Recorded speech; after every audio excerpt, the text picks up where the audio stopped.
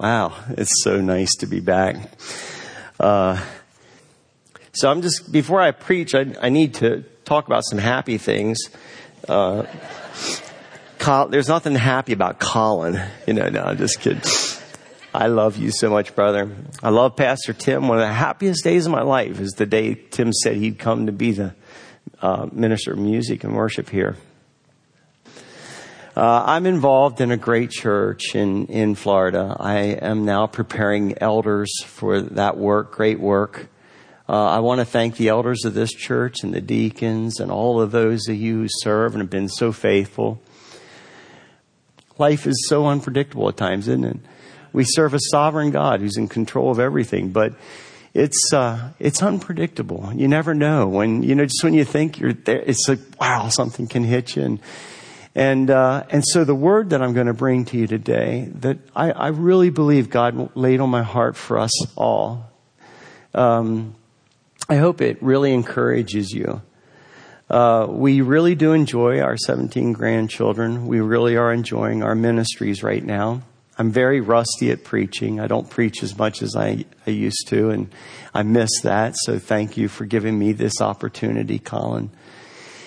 And so let's just bow our hearts in just a word of prayer, and let's get ready for God's word to unveil our hearts before Him.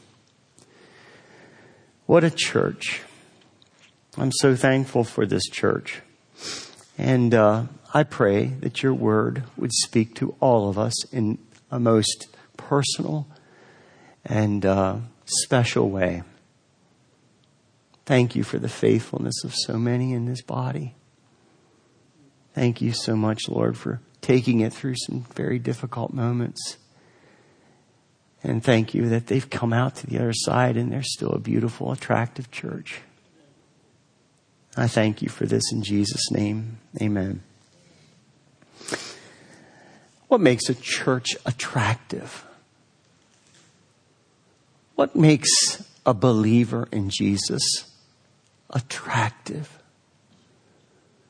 That kind of person, that kind of church, people can't take their eyes off of for even just a moment. You bewilder them. They find themselves not liking everything you believe, yet they can't stop watching your life. They may not like what this church believes and the truth that we hold to, but they can't stop wondering, what makes this church tick? Why are they so compelling? I want you to think for just a moment what it was like for the Apostle Paul, who sets up this church in Corinth, and it was a great church. And people of all different backgrounds were coming to Christ. Just every walk of life. People that struggled with their sexuality. Those who were addicted to alcohol. Liars and cheaters and sailors and just everybody. They couldn't take their eyes off of the teaching that was going on in this church. And then Paul moves away and the church, it started to lose its attractiveness. And so later he writes this letter to the church and he says, I want to visit you, but first I'm going to send you a letter. I want you to open your Bibles to 1 Corinthians chapter 4, and I want you to see the last verse, and then we'll come back to the first, okay? 1 Corinthians chapter 4, verse 21.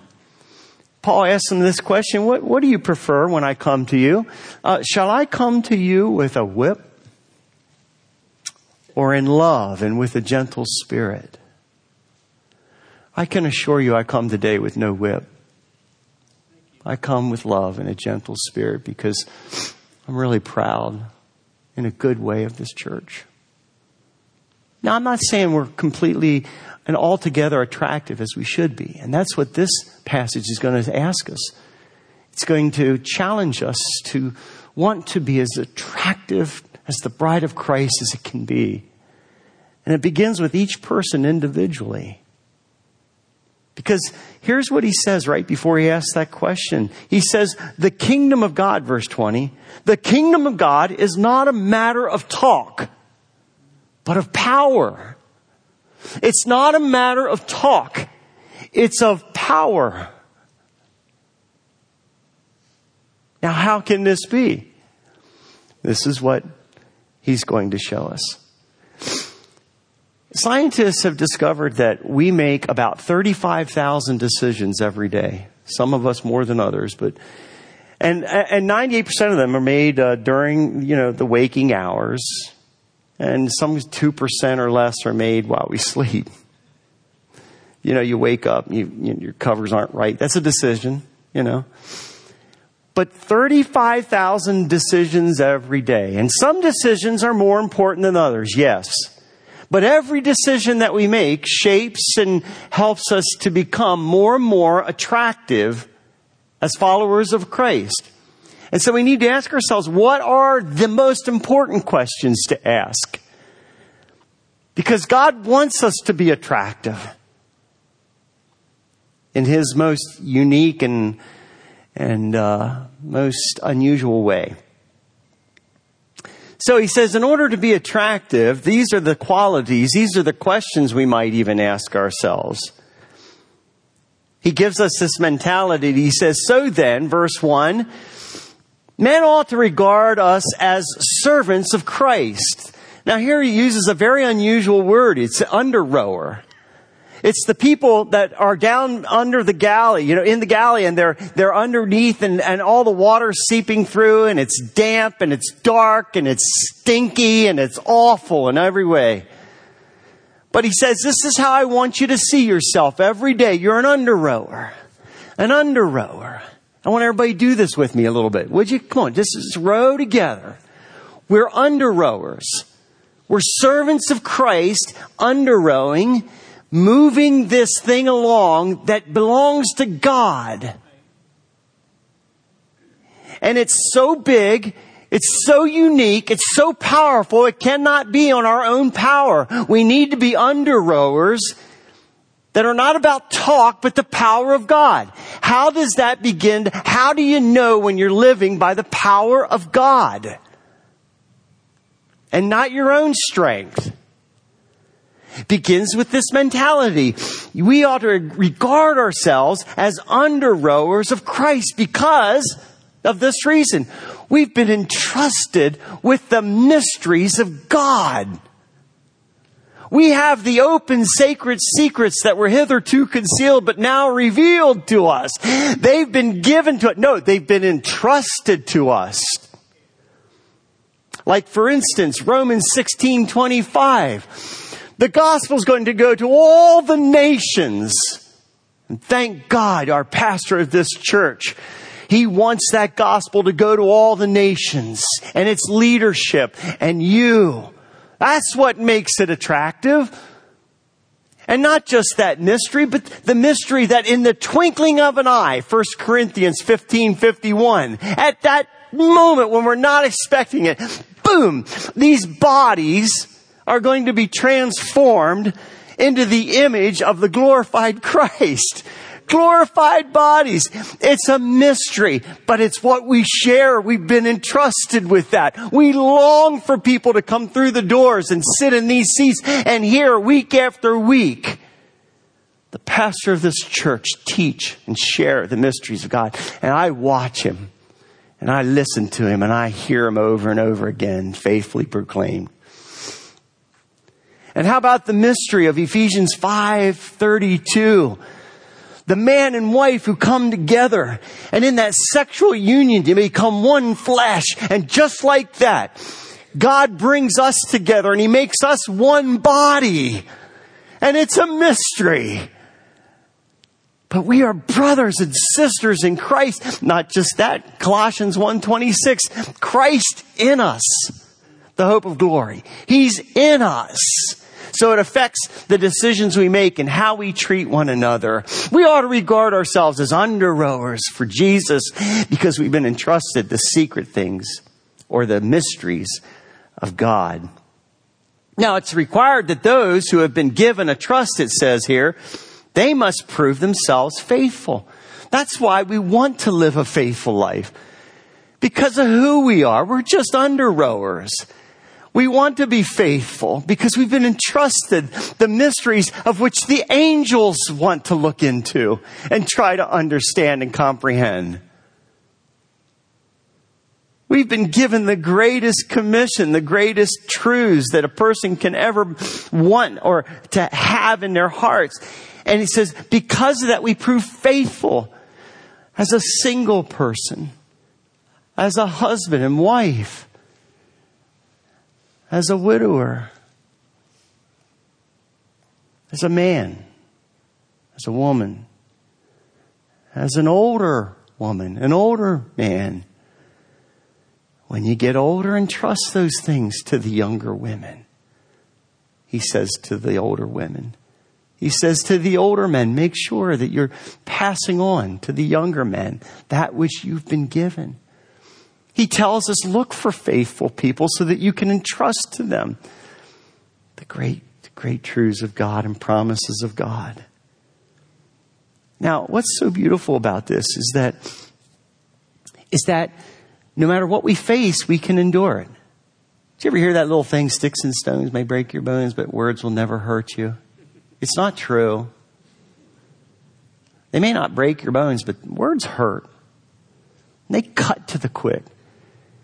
And so when we serve as under rowers, trust me, Paul's saying, yes, there's going to be sticks and stones thrown at you. There's going to be words that really dig deep and really hurt. But this is the counsel he gives. He says, I care very little if I'm judged by you or by any human court. Indeed, do not even judge myself. I don't judge myself, for my conscience is clear. It's nice to have a clear conscience, but look what he says. He says, but that doesn't make me innocent. That doesn't make me pure or blameless. But he goes on, he says, therefore, it is the Lord who judges me. So judge nothing before the appointed time. Wait till the Lord comes. And he'll bring to light what is hidden in darkness. And he'll expose the motives of men's hearts. And then at that time, each one will receive a reward. So as under rowers, entrusted with the mysteries of God, I just want to be faithful because this is it. In the end, the only thing that really matters is the judgment that I face before God. And it won't be a judgment for my sins. It'll be a judgment for that which I have done as an under rower. And that which I didn't do with the best motives and that which I did, it's going to burn away, yes, but still there'll be praise. And that's always he's just going to give praise. And that's what you got to stay focused on. You know, I love this body and I loved my time. It is the most precious moments and years of my life. But my good friends like Jeff Osborne, he'd attest, he's wept with me many a times. He's held me in his arms. There were people who took pot shots at me. Some things were true, but they made them this big and said, you know, and some things were just absolutely untrue. And it hurt at times. And yet I could push and press through and persevere because I was able to keep this constantly in my focus. I'll never forget when I was here year 18, somebody took a shot at my wife. And I'll tell you what, it wrecked me. Really? Really? You know, I mean, it wrecked me. And then I realized it woke me up to a reality that every time someone would take a shot at me, my wife wasn't, it caused a tremendous amount of pain. So when we left, I left not just because God was leaning that on my heart. And I left because I knew my wife, she was tired. Her heart had enough wounds over the time. And I knew that there was something that was God was more important in our lives, but also more important in the life of this body. And so we made a very difficult decision.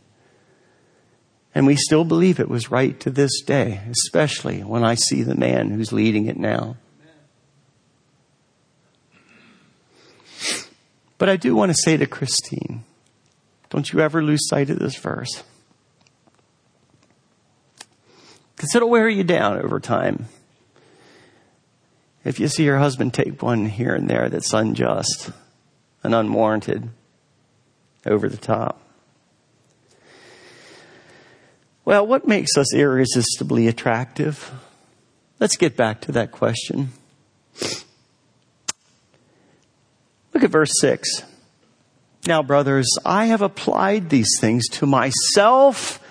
This little short, balding man who's not a very good speaker, but I also applied it to Apollos, who's tall and handsome and eloquent with words. And I did it for your benefit, so that you may learn from us the meaning of the saying, do not go beyond what is written. Then you will not take pride in one man over against another. For who makes you different from anyone else? What do you have that you didn't receive from God? And if you didn't receive, if you did receive it, why do you boast as though why do you like you didn't receive it? Everything we have is from God. Dare anyone compare ourselves with another church? No, God doesn't want you to compare yourself with other churches. God wants you to just look at your heart, be an under-rower, live a life that wants to be pure in His eyes. Be faithful. Don't worry about judgment that comes in your life. Press through that. Don't get proud. Don't long for some kind of persona. Don't want some personality that you think would make this just a better place. Don't long for that. Because God knows the differences that we all have. He made us different, wonderfully different. He wants us to appreciate those differences and embrace them. All of them. The strengths, the weaknesses, and only focus on Him.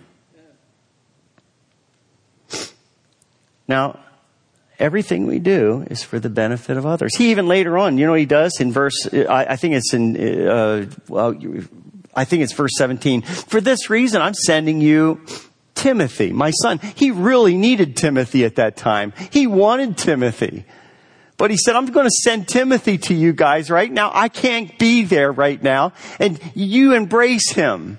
He's young, but this man is faithful. Isn't that awesome? Everything we do is for the benefit. Even 2 Corinthians chapter 1, verses 3 to 5. Do you know that all these things we suffered we suffered it so that we could comfort you. We went through this pain so that we could identify with your pain and help you through yours. Everything we go through in life is for your benefit. If you go through cancer, it's for the benefit of others.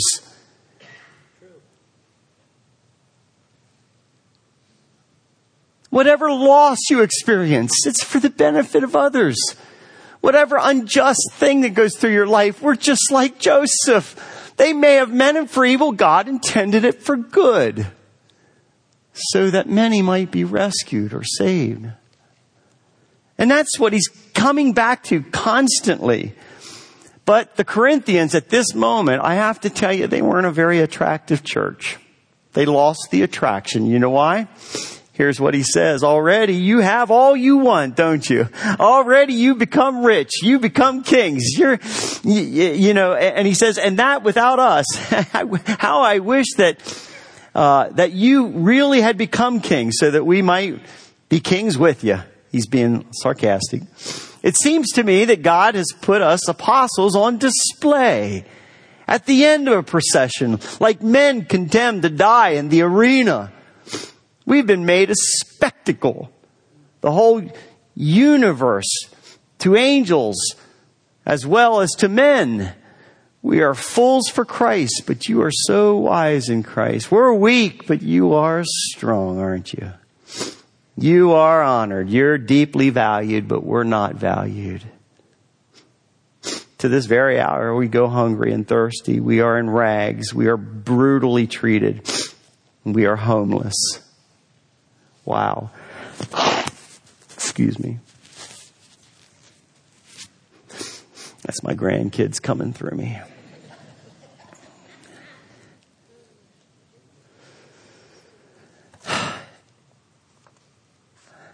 You see what we are? We're not just under rowers. We're a spectacle. And God makes us a spectacle. We're a spectacle. We're on display. You're like inside this display case and people are watching you. And when they watch you, do they see something that they're attracted to? When they watch you, do they see your spirit as that of an under-rower? Do they see you as a person who longs to be faithful? Do they see you as one who knows and walks and you live and move and have your being knowing that you've been made pure by God? You've been made completely righteous by God. This is how he wants us to live. Yeah, it might seem as though you're being drug along in the rear of a triumphal entry and as though you're defeated. Like an enemy that was taken down. Maybe you'll be seen that way, but that's okay. I want you to be a spectacle. And Stephen was stoned by the mobs. It says that Jesus stood at the right hand of God the Father. Wow. I'll never forget when I went to Belarus right after communism fell. And came off the plane and I got picked up in this car that looked like it was something from the mafia. I thought for sure Jimmy Hoffa was in the trunk. And they take me to this place that I was going to be speaking on the book of Romans. And we went down into this bomb shelter. I mean, the steps went forever. And when we were down there, it was really dank and just musty and, fluorescent lights that were kind of like going on and off. And there was like 300 leaders waiting to hear the word of Romans, the book of Romans taught. I got to tell you, I was a little bit intimidated by all that, but it got worse. They said, before you teach us Romans in the next 2 weeks, would you teach us why do we suffer? Why does God allow suffering? Why has there been so much suffering among all of us? I didn't know what to do. I didn't know what to say, and I just bowed my head before the Lord, and I said, Lord, just give me something. What can I say? How can I speak on suffering? I don't know suffering like they do. And I remembered something that happened right before I'd left. I caught my son hanging out with another little boy at church, and they were comparing their scars with each other, like who had the biggest scars, And they were having just a blast with that. And then the Lord brought to my mind Galatians 6, I think 17. It says, where Paul says, don't bother me anymore. Don't even judge me. I bear in my body the marks, the scars of Jesus Christ. So I told him the story about my kid, my son. And I said, before I talk on suffering, I'd like to see your scars. May I see your scars? And there was silence. And I they're not getting what I'm saying. I'm like a little nervous. And next thing you know, this man stands up and he lifts his shirt up and he had, scars all over his back where he was beaten for his faith in Christ. Another man stood up and showed where a gun shot went through his side and where and I just saw the most ugliest, most beautiful scars I've ever seen in my life. It was amazing. One person after another, and there was tears and there was laughter. And I thought, thank you so much, Lord. And then this young, beautiful girl stood up. She must have been like 18 years old. And she said, my scars in here, my heart. When I was just 5 years old, my dad came in, he picked me up in his arms and he hugged me and he said, I'm going to go out and I'm going to baptize some people tonight in the woods, where they had dug a hole, melted snow to do a baptism. And she said, my daddy never came home. He was killed. Everybody was killed, even those who were baptized. Can you believe that? And that's what's going on in so many parts of the world right now. And that's why we, as a church, we need to step back and say, are we an attractive church? Because the church will only be as attractive as you are. Right?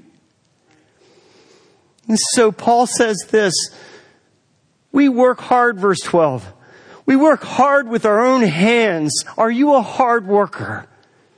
Do you go to your place of employment, and I mean work hard for the glory of Jesus, to be a spectator for Him, on display?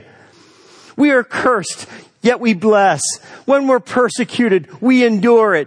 When we are slandered, we answer kindly. Yet up to this moment, we've become scum to the world. That's okay. It's all right if the world sees you as scum. They'll still be attracted to you.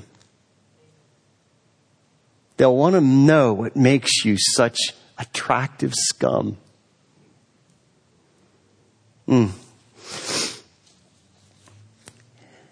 I want to close this by saying this. So, how do you know if you're living in the power of God? How do you know if you've come to a place of maturity in your faith in Jesus Christ? He gives us that as well. He says, verse 14, I'm writing this not to shame you. I'm writing it to wake you up, as dear children. And even though you have 10,000 pedagogos, guardians, tutors in Christ, you do not have many fathers, for in Christ Jesus I became your father through the gospel. Therefore I urge you to imitate me. And that's why I'm sending you Timothy, because he'll verify I have a life that can be imitated. And how many times are we told throughout the scriptures to be people who say, imitate me as I imitate Christ. Follow me. That's when you know you're mature. That's when you know you're really a spectacle. That's when you know people are watching you and they're attracted to you. When you're willing to say, I don't need 1,000 tutors. That was like a proud thing for them to have a tutor in the day, a pedagogos, and he's saying, you don't need that. Just be an imitator of Christ and ask others to imitate your life. And by the way, do you notice that it's not a passive thing? It's not like, I'm hoping everybody's attracted to my walk in Jesus. No, I'm going out and I'm finding men who are faithful. And I'm saying, I want to help you become a leader in God's church. I'm going to that person who's an alcoholic and I'm saying, I want you to look at Jesus in a different light. Walk with me for a season. I'm writing to a man in jail on a monthly basis, wanting and urging him to follow Jesus, to imitate Christ, and have the other inmates want to follow him. So this is it. This is just be an imitator. Here's the thing. Today and tomorrow, you're going to make 35,000 some decisions. 35,000. Of all those decisions you make, keep these ones in the forefront. Am I an under-rower? Am I faithful to Jesus? Do I see myself as one who's been forgiven and entrusted with the mysteries of God to share with the world? Because when I do, I will become scum, but I'm going to be attractive because I'm going to press through no matter what anybody throws at me. No matter how hard life gets, I'm pressing on. Because that's what we need to do. When we drove by, I saw the offices over there. That used to be my home, believe it or not. And I can remember to this day a bedroom that was trashed one day. It was my oldest daughter. We had just moved there. We had people into our home. We were showing some hospitality. They had a daughter the same age as my oldest daughter. We let them up in the bedroom. We had a great time. We come up into the bedroom, open the door, and I mean to tell you, it was everything out of every drawer, every toy, and they had to leave. And when they left, I said to Sarah, you got this stuff out, you're going to put it away. I'm coming up here in a half an hour and it better be done. I went downstairs and Sherry and we did something. I don't know what happened, but we forgot about her. 2 hours later, we come back up and I opened the door and I'm like, I'm figuring she's probably got it all cleaned up and she's sleeping. She was sitting in the middle of everything and hadn't picked up one thing. And I said, Sarah, why are you disobeying me? Why didn't you pick up this stuff? And she said, Daddy, I don't know where to begin. And I sat down next to her and I said, let's start with this. And we put her socks in the drawer. We did this next and then the toys. Before long, she was able to do it on her own. Life comes at us hard, doesn't it? Sometimes we don't know where to begin.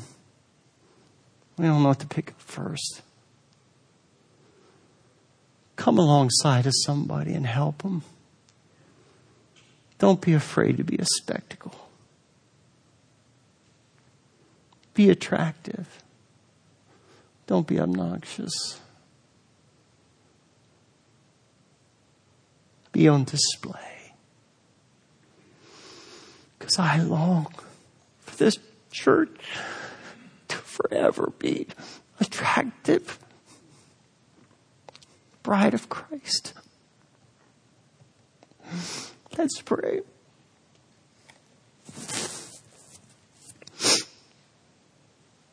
I love this church. I love its pastor and the elders. I love the women of this church, the faithful servants. I love how they persevered. Lord, make this church, each individual, attractive. Maybe you're here today and you know you haven't been attractive of late. You know what to say. Lord, make me an under-rower. Here I am. I'm an under-rower. I'm going to share your mysteries. Say it to him.